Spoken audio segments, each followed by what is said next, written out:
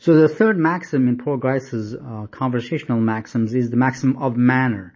So here the concern is with the language used to communicate the content. So you may be truthful, and so this would be the maximum of quality. You may be telling me as much as I need and no more and no less, and maybe right on topic. This is the maximum of relevance.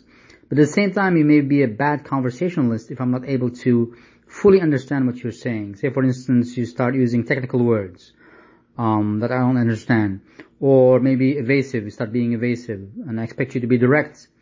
And if you're not, I'm going to suspect that there is something that you're trying to hide from me, and therefore you're not being a good conversationalist.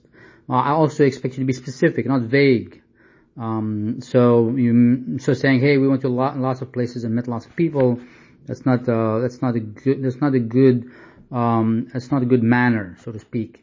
And lastly, I want to expect you to be orderly, right? Meaning you don't start talking about something and then you stop, talk about something else, and you go back, right? So that's the maximum of manner. And these are rules that we observe pretty instinctively.